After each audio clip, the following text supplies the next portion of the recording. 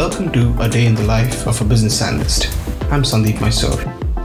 In this series, we explore the lives of business analysts, or BAs for short, from across a number of different industries and specializations. We will hear about the tools, techniques, and methodologies that BAs use in their day-to-day work life and get a glimpse into what it is to be a business analyst. In this podcast, I caught up with James King, an alumnus of UNSW Business School's MBT program and currently an Agile Coach at Elmo Cloud HR and Payroll. We spoke about Agile-based methods and the history of Agile thinking, and specifically doing a deep dive into the Agile Scrum methodology. We also spoke about how organizations can transition to an Agile mindset and some of the challenges that they face in this journey. We also delved into some of the common misconceptions, interpretations, and misimplementations of Agile methodology. And finally, James offered some tips to graduate students who are planning to work in Agile Scrum teams. We hope you enjoy this episode. Very pleased to have James King here with us. James is an Agile Coach, and he has recently transitioned to a new role at Elmo Cloud HR and Payroll. I will leave to you to give a more accurate introduction about yourself, and if you could share with us your own personal journey as a practitioner and how you've come to be in this role that you are in now, that would be great. Great. So I actually was a business analyst last century when people were allegedly doing waterfall projects, but often they were doing panic-driven development, I guess you'd call it, or trust some heroes to deliver. And I got involved in process change using something called TQM that I'm not sure if it would be in the history of the course, but it was before Lean. And then I got into infrastructure in IT. I won't explain the journey, but I became an infrastructure project manager and a data conversion manager. And we did what I think still were very good waterfall projects. But if you look at the waterfall methodology, we were far more iterative and we were far more rapid cycles and we were far more learning as we went, but we needed the plan structure. Coming into this century, I got involved in more business roles. My job title was no longer BA, but I found exactly the same skills were needed in every job I had, because the biggest problem I was encountering were people not understanding what they were working on or understanding the problem they were solving. So whilst in the business, I got involved in being a client of IT, and they were doing some Agile, and then I got involved in Agile. And I remember telling people that a lot of it was common sense that we'd been doing for a long time. But to be honest, I'd probably missed some of the subtleties about the importance of testing as a source of learning rather than just validation. So in my waterfall projects, we would scope out what was needed. We would know there was some gap in our understanding, and then we would test it and assume that we were right, and therefore the more effort we did up front, the better. In Agile, when I initially did it, I would do a series of mini waterfalls. If people have looked up what a sprint is, I'd actually scope it out, design it, test it in 2 weeks. What I learned early on, though, was that actually testing drives analysis. And I don't mean IT testing, I mean a hypothesis and then discover whether it's true. So that changed the structure of analysis for me, but still left the problem that teams often sprinted along, not really understanding what problem they were solving. So a lot of the core problems were still the same. And being an Agile coach, I then went from organisation to organisation, helping them improve their culture, their methodology. Then I became a IT manager and had to practice what I preach. Then I went back into Agile coaching to help others do the work. That's me. Great. You mentioned quite a few important tidbits there, James, and I'm sure we will come to some of those issues that you raised in that brief introduction. I'm very curious about what does it mean to be an Agile coach? What does it involve? Could you expand on that job function a bit more? Yes, it's a title that's a bit like the title BA. A lot of people use it loosely. To me, to explain an Agile coach, I'll have to give you a very quick summary that we can come back to what Agile is. A lot of people say Agile is a mindset or an attitude, which it is. And therefore, if I'm an Agile coach, I'm helping people not so much with a methodology, I'm helping create things like psychological safety and team collaboration and an attitude that the developers, the business analysts, the business people can start with a hypothesis that's wrong and then validate it. We say safe to fail, but what I'd really say is designed to learn. So we learn as we go. So part of my work is helping people accept that kind of attitude of collaboration, of testing. The other way to look at Agile, though, is a toolkit or a methodology. And a lot of my work is to help people avoid the myths and understand the tools so they can apply it to their work. So a lot of my work is to help people understand Scrum is great, but how do we apply it here when we're a production support team? The Agile Manifesto is very sensible, but what does it mean in practice when we've got distributed teams in different countries? So I'm helping them apply a tool set to their context. Okay, great. The lingering question that I had when you were describing the Agile Coach was, what's the difference between a Scrum Master and an Agile Coach? Is this a Scrum Master with a wider visibility within the organization? Or how do the two roles relate to each other? We'll definitely. It doesn't have to be now. I think that's an important one to ask. Yes. Yeah, it is. We will definitely come to that, James. I'll bring that up when we do a deep dive into Agile Scrum more specifically. James, what would really benefit our students is for you to give us a history of a history lesson on Agile-based methods. So, why are we here? Why are we doing Agile-based? Why do we have this Agile mindset now? And what's the path that practitioners have taken to come to where they are today? So, if you could give us a very brief history of Agile, that would be great. So, Agile, the name came from 17 people who literally went up a mountain to a ski resort and came down Agile in February 2001. And they produced something called the Agile Manifesto. And I think that's the first point where people started using the term Agile. But it wasn't when they had invented Agile. Some of the practitioners who got together were already using something called Scrum. Others were using something called extreme programming. And both of them had been around for a number of years. So what had actually happened is that people were starting to run projects in IT technology in the same way they'd run construction projects. And they had collaborated at the beginning, they had designed, and then they had built. And there was a movement of people who effectively said that software is not the same as building a bridge. Our approach is based on the wrong industry, and we've missed the point. And some of the movements that created that was extreme programming.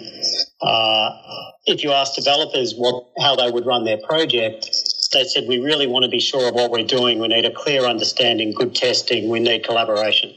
And then when you learn about Lean, some people had applied that to product development and called it Scrum. So people were starting to use iterative, incremental development where they could learn more as they went than they knew at the start, and where it wasn't predictable what work you would do. You needed to really use your brain and understand the work. So learning was happening at the same time as creation. So in February 2001, some leading practitioners got together, not expecting to do anything this significant. They just wanted to share their own learnings on what they had in common. And what they had in common was an understanding that they need to meet the customers, create value for the customer, that it's the interaction of the people that creates value, and that you have to adapt as you go. So they came up with some principles, which then in technology really took off. So Agile then got a really solid grounding in IT, partially because people had tried to build too big, slow projects, partially because knowledge work is different to construction. Mm. And so they didn't really invent anything in February 2001. They more encapsulated the opinions that were forming in the community. And a lot of their ideas came out of the principles of Lean, and a lot of their ideas came out of the principles of modern management theory and empowerment in the 1980s. And those applied well in technology. Rolling forward nearly 20 years, Agile has matured a lot, and it has also picked up a lot of overhead. It used to be eager practitioners would get together and agree to do Agile, pitch it to their management and just do it. But now people have tried to formalise it and embed it into the business structure and build leadership around it. So what we see as Agile now has evolved beyond a team building a product to an organisation aligning to create value. So the principles are still the same, but when somebody says Agile, they may well mean a development team building a product. They may well mean an organisation or a department trying to create value together. And therefore, there's no single definition of what Agile is now. But I would advise people to just look it up in the dictionary. And Agile actually means quick and easy of movement. So I would say Agile is a mindset and a toolkit that tries to make it quick and easy for the people in the team to do their work. And that's consistent through all the themes. It's based on the assumption people want to do good work.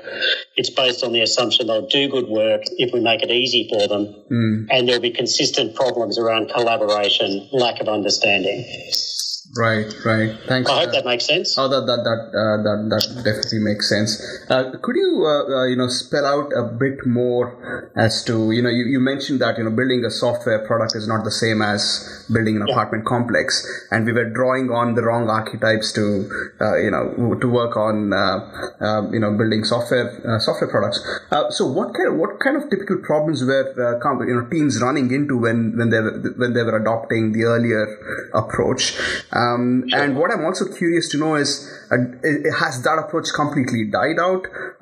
Does that approach continue to linger? And if so, in what context is it still applicable? Good question. So it's still there. If I look at what was happening, some people ran small projects where 4 or 5 people were working together, and the best methodology was quite literally to sit down together and work out what to do and make it up as you go. But that didn't work for large construction projects because there were too many people involved. So what I think about waterfall, which was working well in some contexts and creating huge issues in others, is that it was optimized for complicated problems where one person can't understand the whole problem, but together we can analyse it, and where there are standards we need to adhere to. And if people have learned about the waterfall method, I think actually it's really the engineering method. If you ask an engineer how to build a bridge, they don't build one lane across a river and then ask people what they want. They study the river, they study the type of traffic. So the kind of things that we still need waterfall for are where we have engineering standards, where we have complicated problems that need to be analysed before we start. That wasn't working for a lot of things where people were building products based on assumptions and they were showing them to clients, and clients didn't care about the engineering. So around the year 2000, probably in the 1990s, it became easy to build a computer. It became easy to construct an IT program, but very hard to understand what the user's needs were and to integrate with other systems. So what was happening is people were taking 6 months to build something when user needs were changing every 2 months. So they couldn't keep up. So what Agile did is it brought in collaboration, and rather than trying to build a methodology for a team to work together, they tried to build a team and then find a methodology to meet their needs. If you look at something like Scrum, it's literally designed to assist collaboration and to help the team understand their work and make it visible. So that was one thing. The other thing that Agile did, though, is it's optimized for projects where there's a lot of uncertainty. Engineers like to remove the uncertainty before they build a bridge. Sure. However, police officers, doctors, and scientists can't remove the uncertainty before they start their work, so they have to define what they think is certain and what's not, and then run experiments. So Agile, I would claim, is suited to projects which you can solve using the scientific method, which means you define a hypothesis and test it. And if you look at all the successful Agile projects, it's valuable where you need to test a hypothesis to learn. So you want to build cheaply, so you fail cheaply, because a scientist doesn't want to build a bridge to see if it'll stay up. Sure. So where Agile then got into trouble is where there were projects which were so big and complicated and uncertain that if you built them using engineering principles, you built on the wrong assumptions. And if you built using the scientific method, you effectively built a series of tactical solutions without understanding the whole problem. And we call those projects doomed. But others would call it portfolio or program management, which just means breaking it down into bite-sized chunks so you can use a method to solve. So you might use design thinking to understand your user needs, Agile to validate them with prototyping and then building, but you might still use some waterfall techniques to take an off-the-shelf system and do an RFP or a tender before you buy it. So long answer to a simple question, but people were failing in projects because they thought they had to understand all the assumptions before they started, when the problem they were solving was evolving as they worked, or when they rolled out a solution that actually changed expectations, and where collaboration was more important than structured planning and delivery. Great. Thanks, James. I'm very curious to also, pick your brain and understand how complex projects can be built using Agile methods. So how is that done? Because there is a lot of when I try to look up information on Agile Scrum, there are a lot of claims that, well, you know what, Agile Scrum can also be used to build complex projects. It's a misconception that, well, Agile can only work for co-located teams, working on very small projects. So would be great to discuss that as well as we move along. Now, I think this we've set the stage to do a more deeper dive into a specific implementation of the Agile mindset, and in this course we are looking at Agile Scrum specifically. So if you could give us probably an introduction to Agile Scrum, and also maybe give us an example of an Agile Scrum project that you've been involved with, how the team was structured, how the project was kicked off, and probably describe to us in vivid detail how a sprint looks like. That would be great. Yes, I will. So Scrum started last century. I won't go into all the history because people can look that up. But essentially, two people got together and said, I think we're running projects incorrectly. One of them was looking at Lean and one was looking in the Air Force, if people want to Google it, at something called OODA, which was how to outthink opponents. And both of them were saying that traditional approaches were too slow and they were too focused on locking down requirements.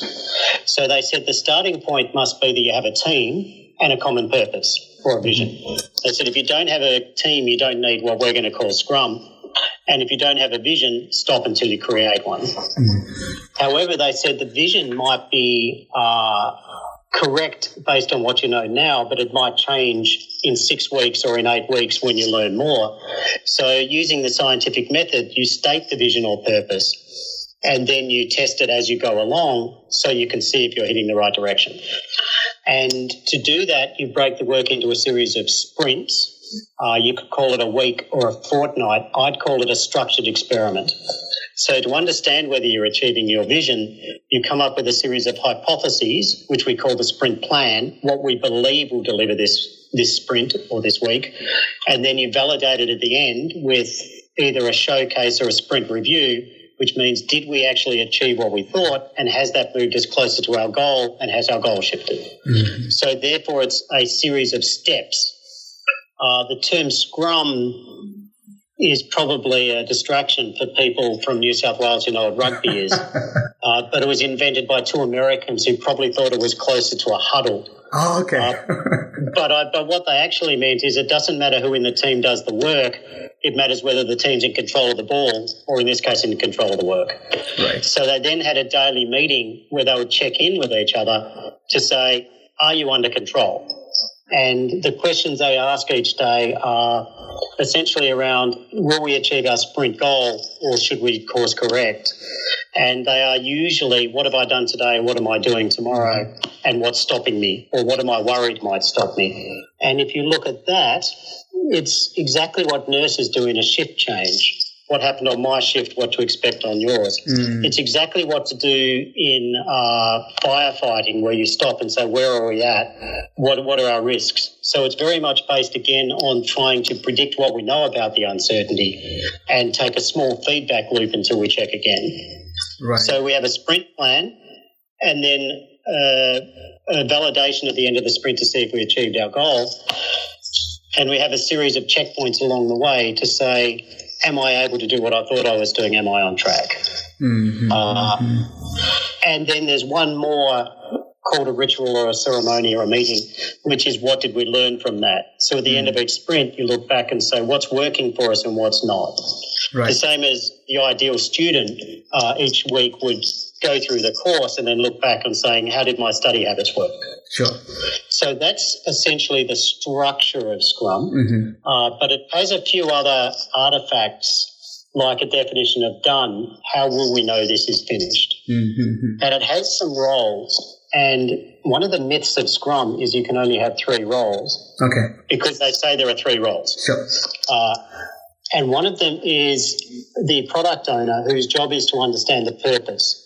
So if we want to validate we're achieving our goal and if the team want to know what it is, it is sensible to have one person who owns that, not necessarily because they're a genius, but it means everyone can collaborate with them. So they say that if a team is going to be successful, they must have one person who understands the goal and is accountable for it. Then they have the title Scrum Master, which you could call a mixture between an executive assistant whose job is to do the administration to help the team get their work done, but they're also an Agile Coach.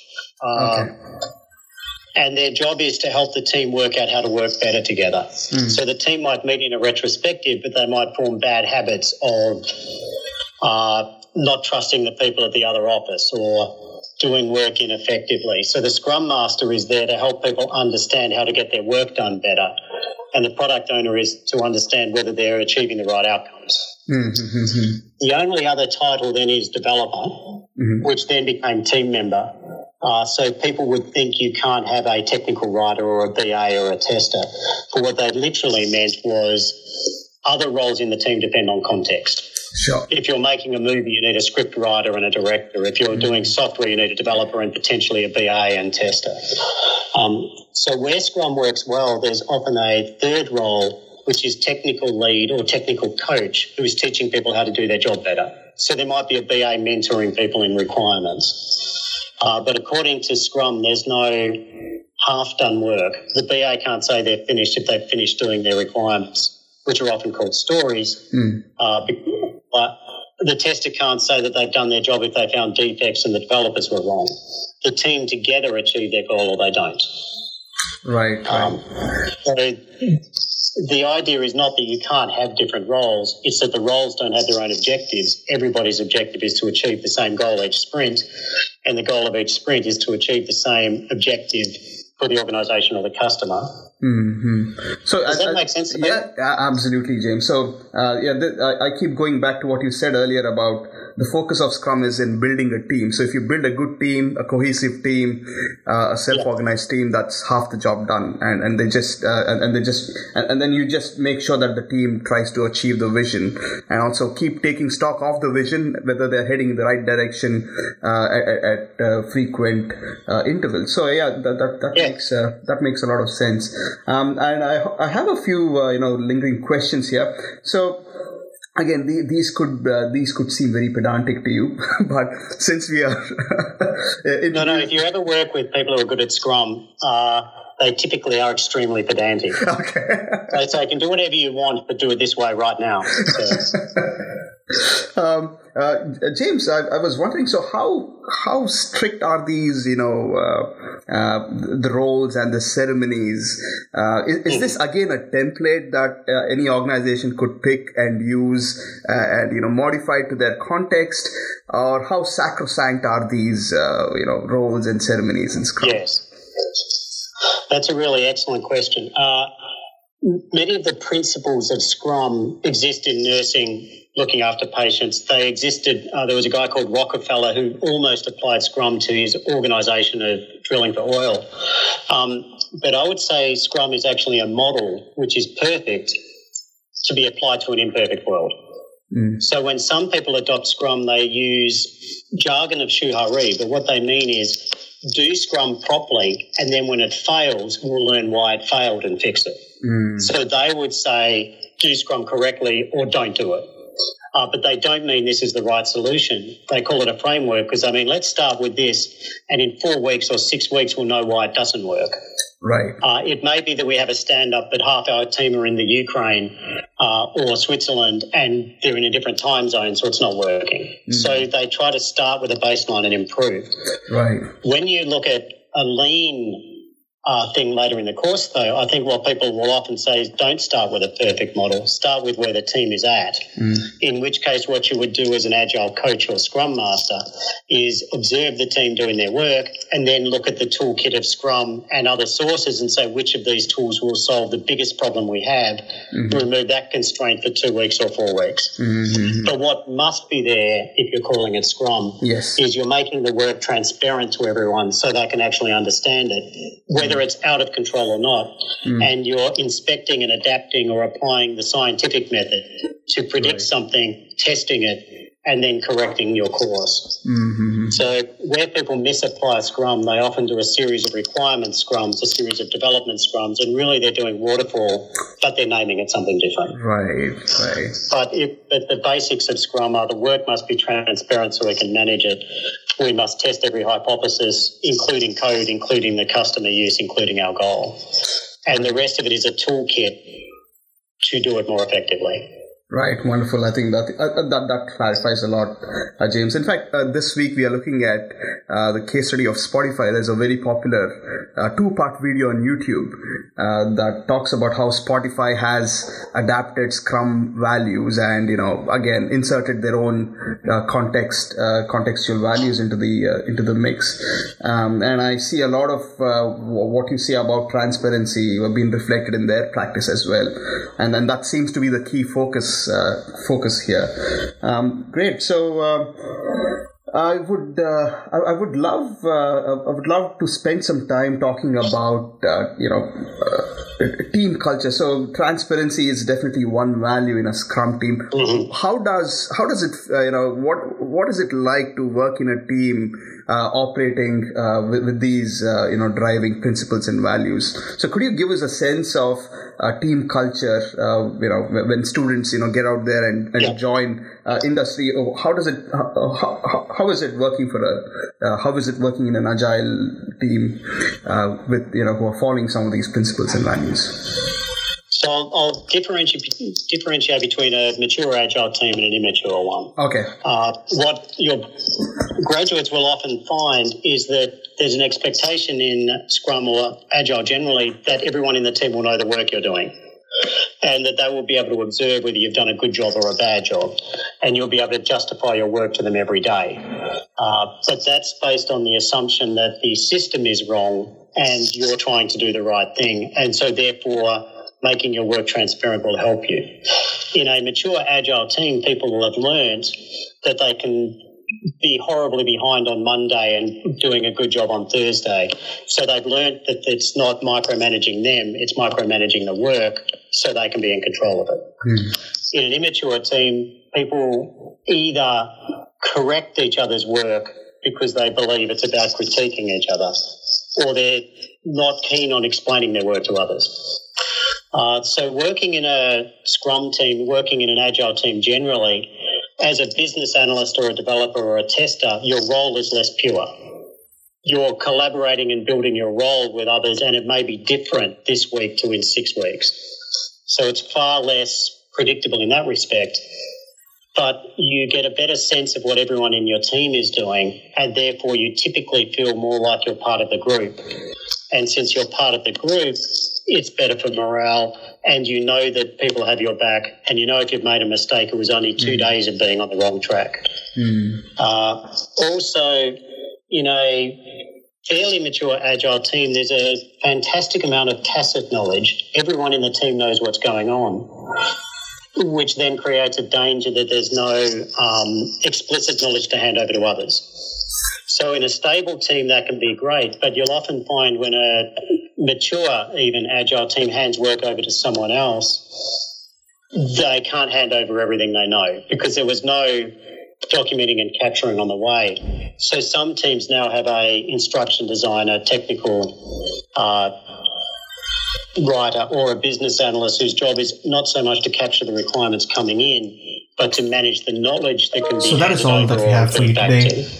Thank you for listening, and we hope that you will join us again soon. The other thing people will find in agile teams, though, is you're far clearer on the purpose and what's changed and what's not. So when change happens, it's explicit, so teams actually feel more in control of it.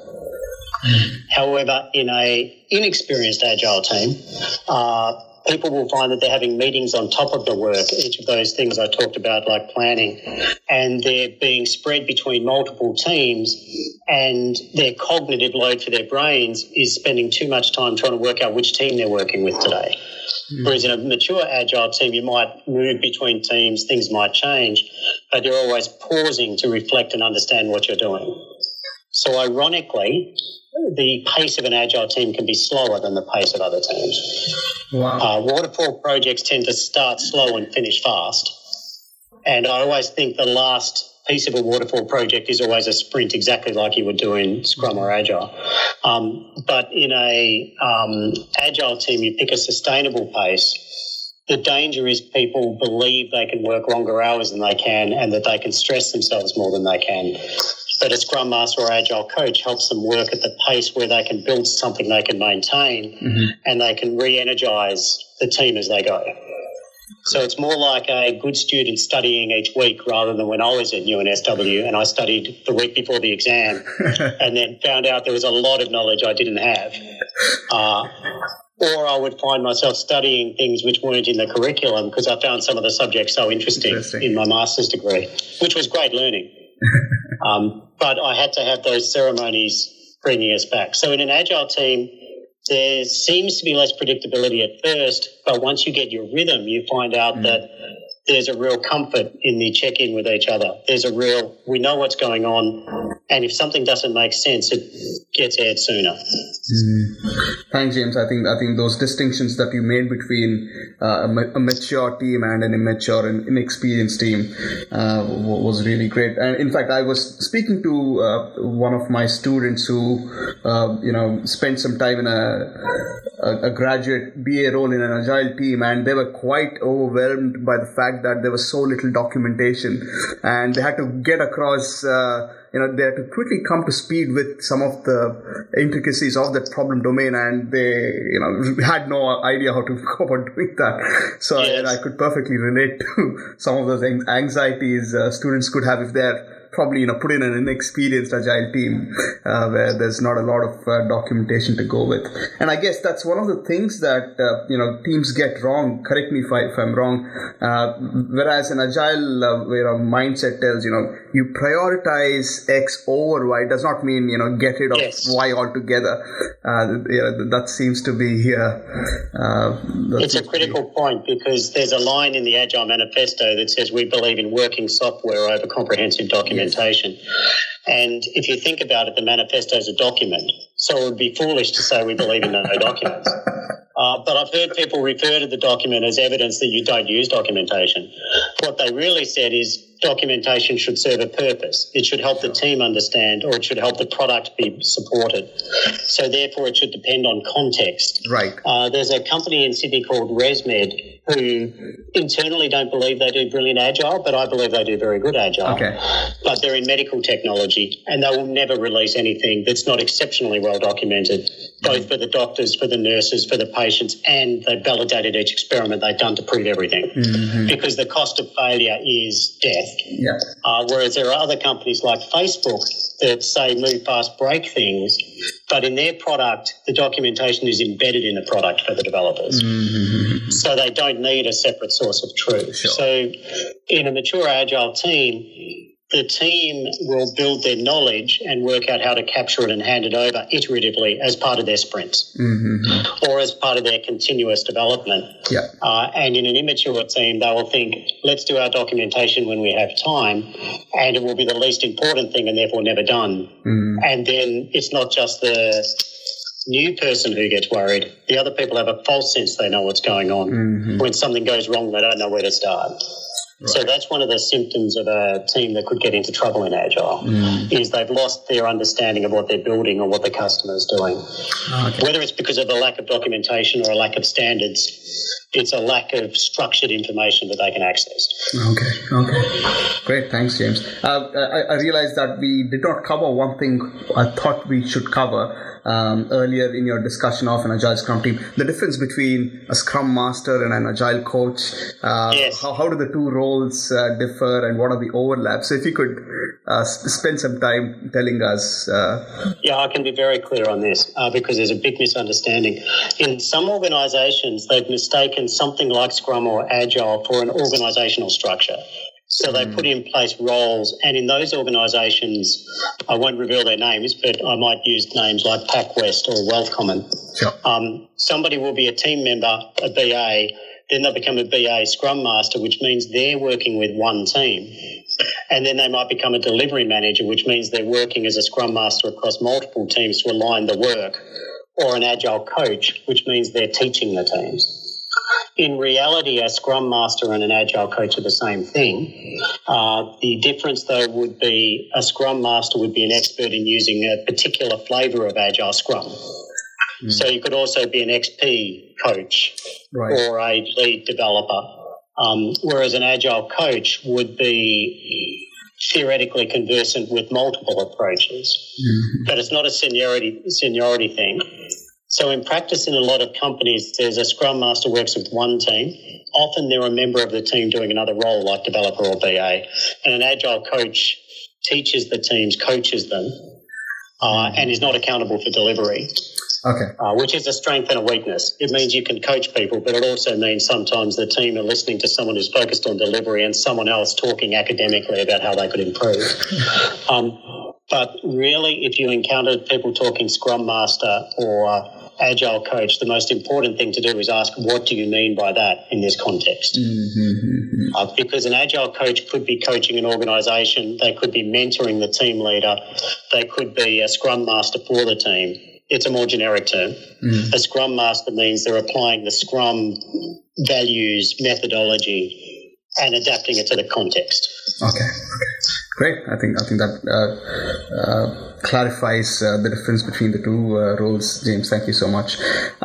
Moving on to the next block of discussion, James. I was you mentioned a few times that some organizations get it wrong, which is get Agile wrong. So for an organization that wants to become Agile or adopt an Agile mindset, what are some of the roadblocks? What do they need to look out for, and how best can they make this transition from a traditional mindset to a more agile mindset? It would be great if you could start by describing what mindsets organizations, the incumbent mindset that you see in organizations that are trying to be more agile. If you could spend some time on that would be great.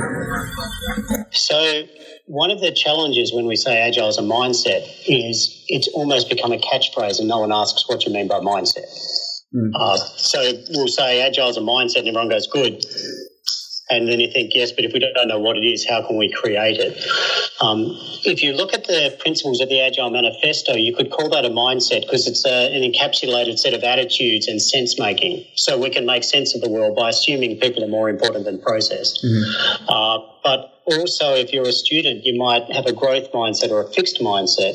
You might have a belief that feedback will lead to improvement, a growth mindset, or that feedback is a criticism of me, which will inhibit your learning.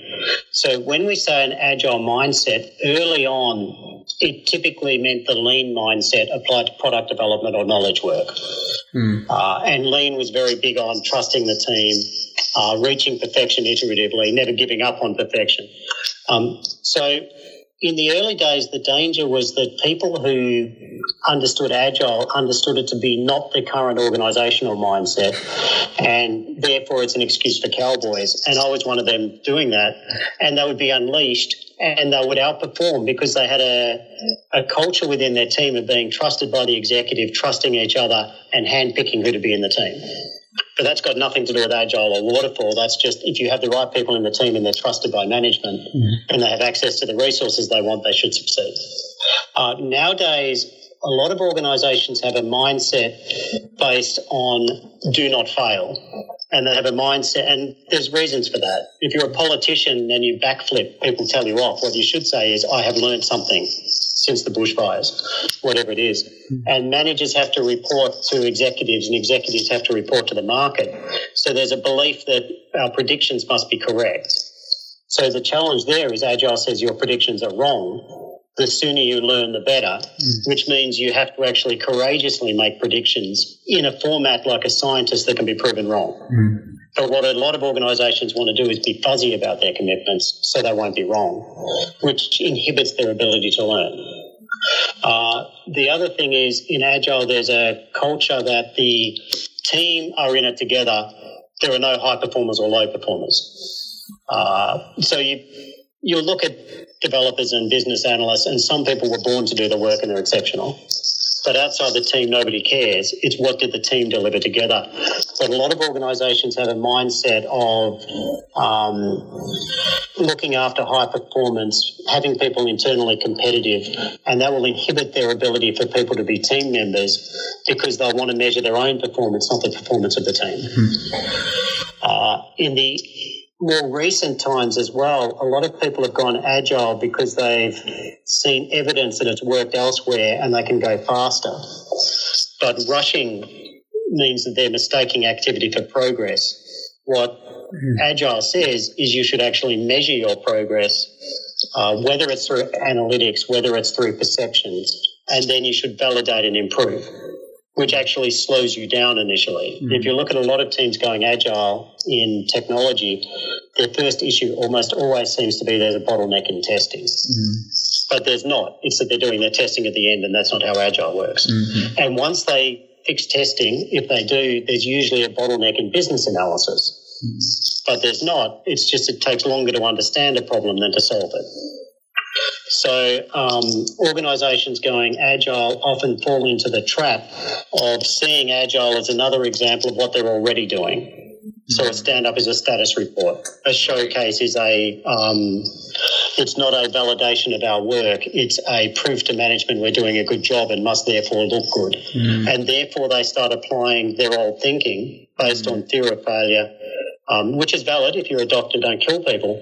But actually, if you're a doctor, you have to learn how to do an operation before you do it.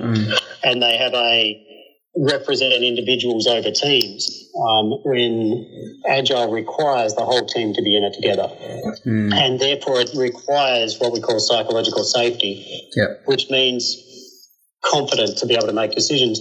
But also in Agile, there's a huge risk of confirmation bias and groupthink because everyone in the team has an opinion, so assume it's correct. You look for evidence and it supports your opinion.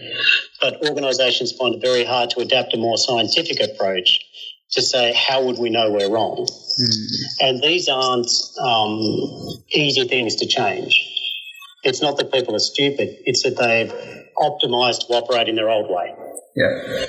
And now their old way of working is in some cases still true, but also their own experience is now holding them back because the evidence of an Agile team going well is often the same evidence you'd see in a waterfall project about to fail. So that is all that we have for you today. I'll start seeing Thank you for listening, the team and we unsure hope what's that you will going join on, us when again in fact soon. that's a maturity of team forming, and therefore they'll intervene to course correct and make things predictable when in fact Agile's trying to create variance to learn from. And when you get to design thinking, I think you'll understand that better because even Agile people struggle when they see design thinking because it's pure that. Yeah, absolutely. James, I was curious to know, so if you could draw on your experience and tell us about what are some of the things that organizations get right in their transition. So what have you seen commonly, what are the patterns that you see in organizations that have made the transition pretty well? And there are some. One of the things is there's sometimes a huge crisis like COVID-19 that caused them to get their backs against the wall, and then they had no choice but to be Agile. But let's assume they don't want to have a crisis. There are some patterns. One of them is they take an agile approach to becoming agile. They don't try to get it right first time. They try to start building into their process. The other thing is that they support team learning, so people in the team actually have some space to pause and reflect, rather than falling into the trap of mistaking activity over progress and just being really busy. The other thing they start doing well is that in Agile you might hear the term user stories. And it actually comes from, like many Indigenous cultures, sharing knowledge through stories, not through documentation. It actually means getting a shared understanding. But that slows the team down. So I think one of the first things is the organisation has to create psychological safety and to allow the team to actually slow down to share information when in the past it was probably quicker for one person to do their job. At the same time, I think the other pattern is they don't see Agile as an end in itself. They see it as a means to an end. So they define a goal they want to achieve, like better engagement, better time to market, and then they challenge the Agile methodology to give it to them. And they also take Agile with a grain of salt. We talked about waterfall still having a place. There are some problems that you don't need collaboration. There are other problems where you need to analyse up front. So they apply an Agile toolkit with room for other toolkits to be a part of it. They don't replace everything. They build on what they already have and then iteratively move towards Agile. And they also have to align, whether it's Scrum values or Agile values, to their organisational values.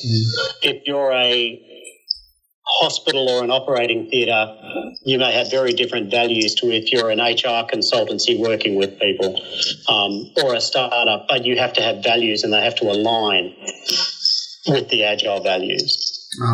Great. I'd say those are the main things. People will say the usual things like you need management buy-in. I actually think the main thing you need is team members to learn the value of it so they start doing it to get their work done, not do it on top of their work. Yeah, makes sense. Great. Thanks, James. Now, coming to the question that I had in mind earlier.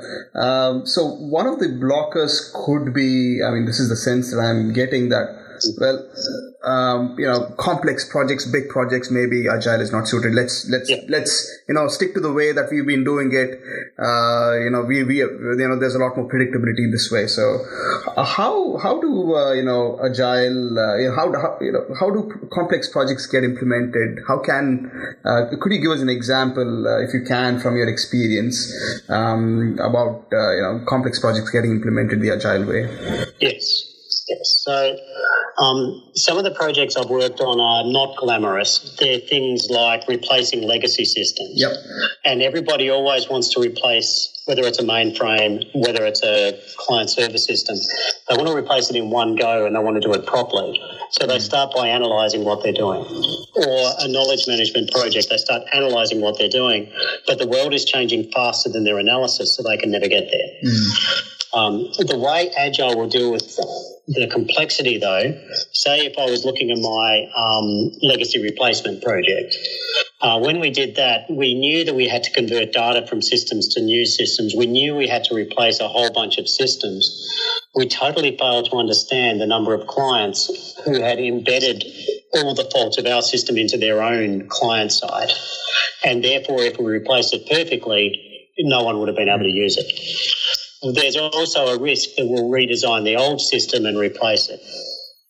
But in a complex system, we need to roll out something useful to people. We can't just roll out small pieces and hope they'll adopt it when there's no value to them. So whether we're doing design thinking or whether we're doing technical spikes analysis, we have to start with a bunch of hypotheses and work out how to test them cheaply. And if I had a little whiteboard here, I'd draw a triangle. We have to have at the top of the triangle say what's given. We're taking that for granted. We are going to replace a legacy system. We are going to maintain IT security protocols. And then you have to have a section in the middle, which is the decisions we're making now. And then what decisions are we going to make later? And in Agile, you try to push a lot of the decisions out till later when you've learned more. But then, of course, there's a danger that you embedded the wrong things. In waterfall, people try to make all the decisions up front to enhance planning. So in our legacy replacement project, our first step was to go right back to what the users are using it for, and then to start finding some things that the users used. In our case, we found what do they do the most often rather than what's the most important thing in the system. And we started actually duplicating work so they could use the new system, but it had to draw data on the old system, which was a nightmare. But it allowed us to start giving some value to customers early and for them to start telling us what they needed. We then created a unfortunate false perception that we could do things quickly because we were building a front end quickly and the back end wasn't catching up. So we had to come back and have disappointing conversations and say, some problems are hard. It's not agile or waterfall. Some problems are just hard. Let's be realistic. And then we found out we were going to take 5 years to replace our system. That was unacceptable. So we had to go back and challenge our assumptions again and again and start challenging trade-offs, which meant that we had to involve some representatives of the customers and the executives. And we really needed the team to share their expertise. And then we went through a series of what-if analysis. We went down some incorrect paths, but because we had measures in place based on we predict this, we were able to pull out quickly. So we still made mistakes. We reduced the blast radius of those mistakes. And we started getting people used to the idea when we make a mistake, we'll fix it. And what is the real priority? What is real value? It probably took us a month or two into the project to actually realise what the value was, because we thought we were reducing the cost of the legacy systems. But it turned out to be the real value was the integration so that people could do something easily. Right. So it turned out even our initial hypothesis, replace legacy systems, was wrong. There were some legacy systems that could have lasted for a century. There are other ones which really, really, really were the problem. But we had to test and we had to validate and we had to learn. What it did mean, though, is a third of the way through our project, we actually got a big shock. The CEO left and the new CEO came in with totally different goals. But fortunately for us, the work was either done or not. It wasn't in analysis ready to do. So we were able to say, this is where we are now. And we started a new project, but we were able to close off the old one first and continue our journey in roughly the same direction. Everyone thought it would be different, but a lot of the same problems were nothing to do with CEO strategy. They were to do with ease of use, and they were actually to do with data integrity. So not the problems we thought we were solving. Right. So we left a chunk of stable legacy systems behind because they were supportable. And then we found more and more security issues and more user issues. And so we almost turned into a production support team for the life of the project, enhancing an existing system, chipping away at it. But each step we took, we were building a stable basis to take the next step. So when the world shifted in a complex environment, we learned more each step, if that makes sense. So it was a bit more painful than I described, but everybody made the pain visible, I think, and therefore able to deal with it. Okay, great.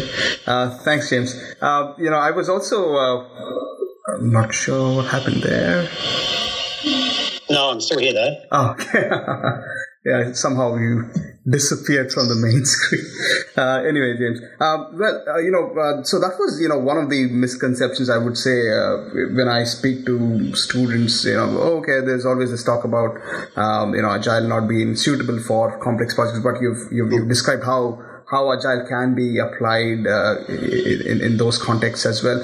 And that also gets me curious to pick your brain on what are some of the more commonly held misconceptions about Agile, and also maybe some of the most commonly practiced misimplementations of Agile. So if from your experience, again, if you could just list out the top 3 that comes to your mind around misconceptions or about Agile or Agile-based methodologies, that would be good to hear. I think the first one is that we'll go faster. Okay. If you look at any of the literature, it says we'll be faster and cheaper. In fact, what I'll say is we'll learn faster. will go faster depending on the type of problem we're solving, or slower. Yeah. The second is that teams will instantly be able to work together, and that they'll be able to make decisions based on the perceptions of the team. When in fact, to do Agile well, you need to independently validate the information, or you need to understand how you're going to test things. So that would be the second one. And the key there is to build the testing as early as possible. The third, I think, is very common at the moment, possibly less common than a couple of years ago, and that's that Agile done properly in one place will translate here. When in fact, to do Agile well, you have to learn to apply it in your own context. So every team is going to have a period of learning how to do their work, depending on their organisation's purpose and culture, depending on the people in the team and their relationships and skills. For example, co-located teams do well quicker in Agile, but that's not Agile, that's co-located teams know each other personally. The Agile practices of Scrum are probably more important if you have a team in a different country, because they build feedback loops into what you're doing. So I think the misconception is we do Agile and we'll go faster. What actually happens then is people drop testing to go faster, or they drop analysis to go faster. And they make mistakes faster without learning. Whereas if we actually take a different approach, we want to learn faster, therefore we want feedback earlier, then it's a lot tougher to get started. But you learn, you become effective a lot sooner. Okay, great. Are there any other misconceptions that you'd like to add to the top three, or those were pretty much, there could be a long list. I think a lot of people used to have the problem of Agile zealots who believed that Agile was correct. They didn't see it as a toolkit to solve a problem. Nowadays, I think there are a lot of people who assume they're doing Agile if they say they are. So you'll go into a team as a graduate and they'll say we're doing Agile, but there'll be no validating, no transparency, and you'll know it just seems wrong. And I think the misconception is because management want to be Agile, using the word quick and easy of movement, that the team will get that from Agile methodologies straight away. Great. And I guess it also depends on the context, as you were saying earlier. So if it's a more internal project where you are executing a project for internal customer, vis-a-vis if you're building products for an external customer, how would, I'm also curious to know, James, so how would the customer's preference lean on your approach that you take? What's the influence there on teams, and what if it runs counter to what the team culture is and the team value is? How do teams resolve this tension? So some teams are in the government, and the government use a tendering process. And therefore they're almost forced to do waterfall to get their requirements done. Not because of team culture, but because of legal obligations. They've defined what they're going to do in the tender. So for those teams, what I would do is, I hate to say it, follow the tender process properly and get good requirements for a starting point, but build into the contract the ability to iterate. And then understand what decisions the team can make with their peers in the other organisation. For other customer-based things, though, when you get to design thinking, I think it'll be clear to the students you can't do a not Agile approach, because the design thinkers are changing their mind every week because they're seemingly crazy. But what they're really doing is the scientific method. They're saying, we believe people want this. Our evidence is they asked for it. Let's test whether they would use it. And it turns out they don't use what they asked for. So therefore, what you have to do is have the team break their work down into how do they support rapid prototyping and learning, and how do they refactor or build their product so that they're increasing the stability over time. And it doesn't matter whether it's a car or something else. So for some teams, they've got user experience and data analytics, or customer focus groups, or even user groups who are telling them what to do. But they still need an analyst to say what are the implications of that. Other teams are dealing with an organisation that's got a waterfall mindset, or they're dealing with customers who won't buy something until it meets all of the criteria, and therefore they can still use Agile, but they have to be clear on when we speak to our customer, these are the expectations we set. Right. Then we'll adapt our Agile approach to only deal with the how we're going to build it, not what we're building. If that makes sense. Yeah, absolutely, James. And one more, a lot of Agile methodologies, when you read the book, they've simplified it to explain how it works with one team. Sure. A lot of products now are integrated so heavily into other things that you have to almost think of the other teams as customers, and you have to look at how you're going to meet each other's needs. And that can seem messy at first, or you might ignore it because it's too hard, but you have to really understand at a local level, what are we building? Where does that fit into the bigger picture? Or you have to understand you're going to take time to make mistakes and learn that. Yeah. Thanks, James. I think, you've given us a lot of in-depth insights into your drawing on your experience as an Agile coach. Would like to, end the conversation with some tips that you'd like to share with students who want to start, working in an Agile team. You've already shared, a couple of pointers as to what students can expect in mature teams vis-a-vis more immature and inexperienced teams. So how can students prepare themselves so that whichever context that they find themselves in, whichever team culture they find themselves in, what would enable them to thrive irrespective of the context? Okay, my first tip is to remain curious. When I worked with business analysts in old school waterfall projects, the analysis was quite agile anyway. It was always a matter of how do we test and learn. So I'd say one thing is to build up the confidence that stupid questions are worth asking, because it's better to look stupid than it is to turn out to be ignorant later on.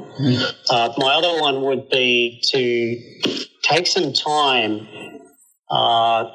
early on when they're with a team to say, what is going on, what do I think, and then reflect back later without the expectation that it will come good straight away, because it often seems overwhelming when you do something new.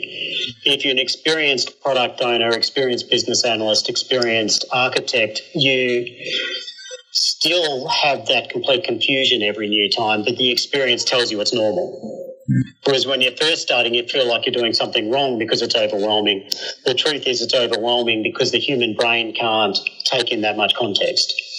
So I'd say it's to set your own goals if you're goal-oriented. But for me, it's be curious, reflect on things, and try to work out how to get things under control so that the way the team's working helps me do my job and I understand how I'm helping others do their job. I'd also say that a lot of the techniques you use at university, people forget as soon as they've left, but they're incredibly useful. And they can be done on a whiteboard or they can be done informally with a texter on a piece of paper. So I'd say try to use any models you've used, any approaches you've used, and just try and model it, even if it's waterfall or agile or design thinking, and saying, is that what I'm seeing here? Could I use this? Because then you'll be able to make sense of reality sooner. But I'd say be patient with yourself. Every time I go to a new organisation, it's overwhelming. Here I didn't know how to book meeting rooms, which you'd think I know after so many years. And when people said done, which is a standard agile term, I assumed they meant done. What they meant was we are finished. And so the same words meant different things.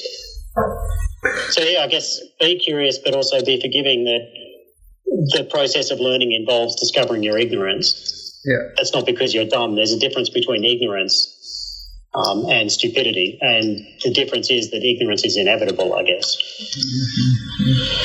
Great tips, James. Thank you so much for that. I'm sure, also in addition to the tips, all the experience that you shared, all the nuggets of insights that you shared with us, I'm sure students will find that very useful. I would like to thank you again for coming here, joining us on this podcast, and hope to involve you again in another term, perhaps if you're free to come chat with us. Thank you again. I'd love to. It's good for my ego. But also, if people have questions, I'm happy if they give them to you. I'm happy to feedback or stumble on. Because I learn as much from the questions people ask anyway. As I say, you have to stay curious. Absolutely. So thank you for having me. Oh, my pleasure, James. So that is all that we have for you today. Thank you for listening, and we hope that you will join us again soon.